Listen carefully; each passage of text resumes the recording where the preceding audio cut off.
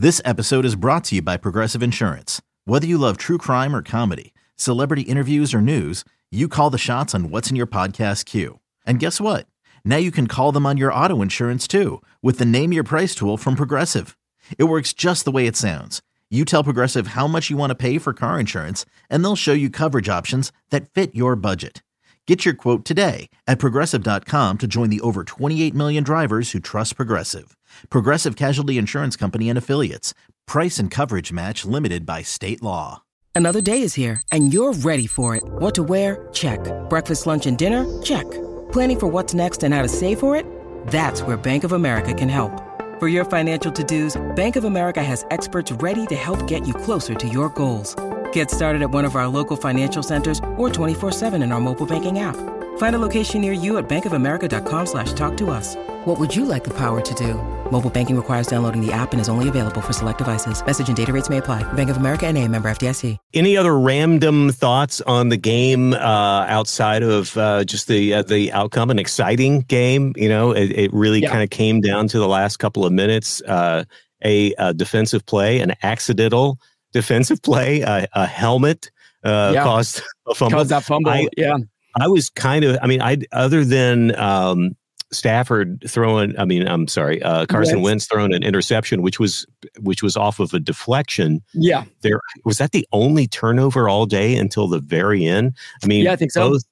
Both fill-in quarterbacks, Sam Darnold and Carson Wentz, at this point, both of them veterans of multiple teams. Yeah. And both of them having the chance basically to audition for starting positions somewhere else next year. And by the way, I should throw this in because he was very briefly a Ram last year and had a moment of glory, and it helped build his career. Baker Mayfield is leading the Tampa Bay Buccaneers, a thoroughly mediocre team, but did well enough to edge into to win their division. He did his job. Yeah. And end up in the playoffs. Baker Mayfield leading the Bucs, an heir apparent to Tom Brady. Yeah. It may be a terrible, terrible division, but look, all you got to do is win your division and you're in. So he did his job. You can't knock that. Yeah. You get some momentum. We've seen it. How many times have we seen wild card teams, both in every sport, end up going all the way through because they get hot and they have the momentum to do that.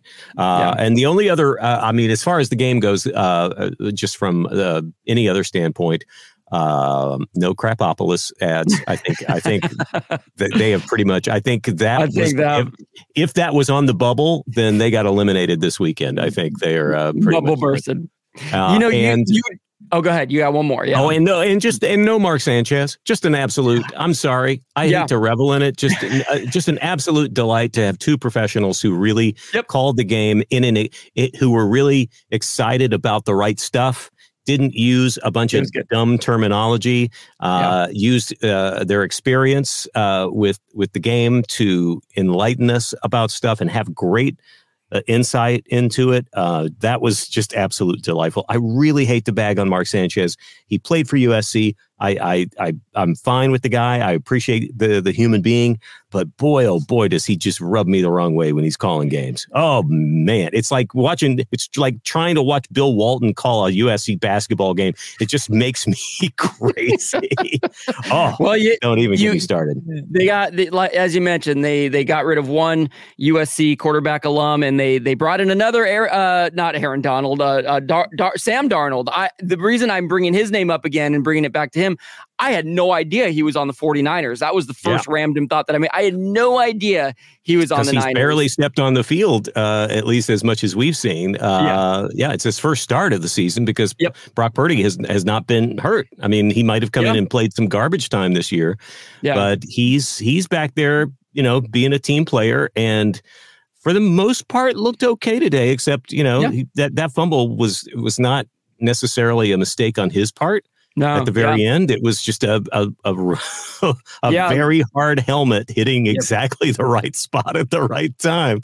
But good for that defense for getting back there and getting it done. It's funny when the defense needs to step up in critical moments. It seems like our defense actually can come through with with the right kind of play to secure a win. That was an exciting good looking good going into the playoffs. You brought up another play. The one other turnover that we know for sure happened was a 49ers pick, which was actually deflected off the pass early on. But I don't know if you were as distracted by the name of the 49er who got the pick. His name, Taylor Hawkins.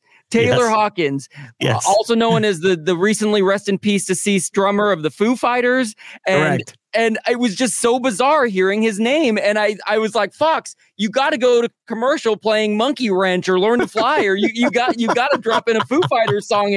I can't believe they didn't. Maybe they didn't have the license to it, but I couldn't. And what a great day for that kid. He came up from the practice squad and got an interception in his first game, and I think was part of a sack as well. Not that I want to highlight a 49ers player, but yeah, Taylor Hawkins, that was the other random thought that I had. I think actually, for considering how many, second team players we had out there were still quite a few starters on the team. But when they showed the list of the guys who were not starting, the really protected superstars for both teams, I was surprised to see Deebo Samuel out there as much as I did. But then he kind of disappeared after a while. Yeah.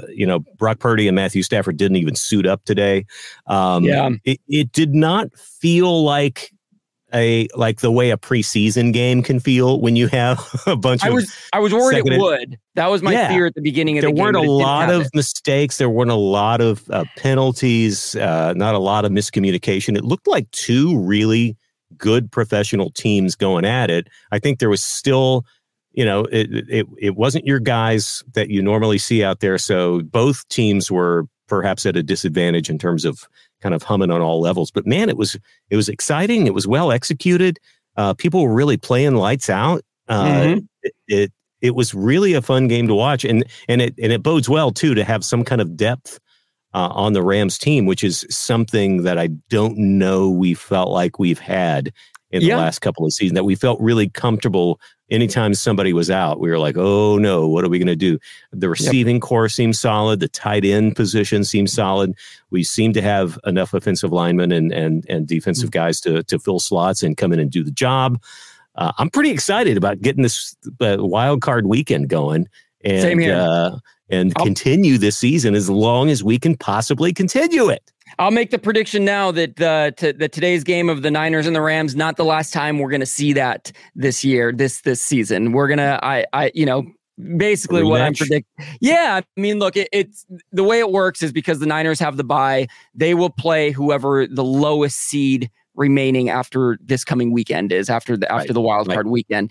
So that could very well be the Rams if they have to beat the Lions, and basically as long as the Packers don't win. It's I know there's a lot there, but there's a good chance. And kind of like you said, if both the teams do keep winning, they will eventually meet. And we're going to see it. We're going to see it, and it's going to be exciting. And the Rams are going to win, and they're going to win 8 Super Bowls in a row, and it's just going to be so much fun. All right, good. I'm glad you're still holding on to that. Was it 8? Was it 8 last week as well? I think it went from 8 to 15, and then went back to 8. Yeah. So maybe I'll double down. Maybe we say 12 or something. Yeah, we'll pick something the difference a little bit. Yeah, 12 Super Bowls in a row. Yeah. 11 and a half Super Bowls.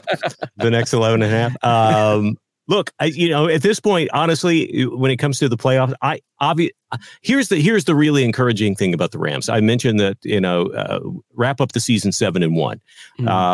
That one loss was to the Ravens in overtime. Generally, the Ravens, who have the best record in the NFL and are considered, at least right now, probably the favorite to go to the Super Bowl, and we just like within inches, by the skin of our teeth, lost a very tough game in Baltimore to the Ravens. Yeah.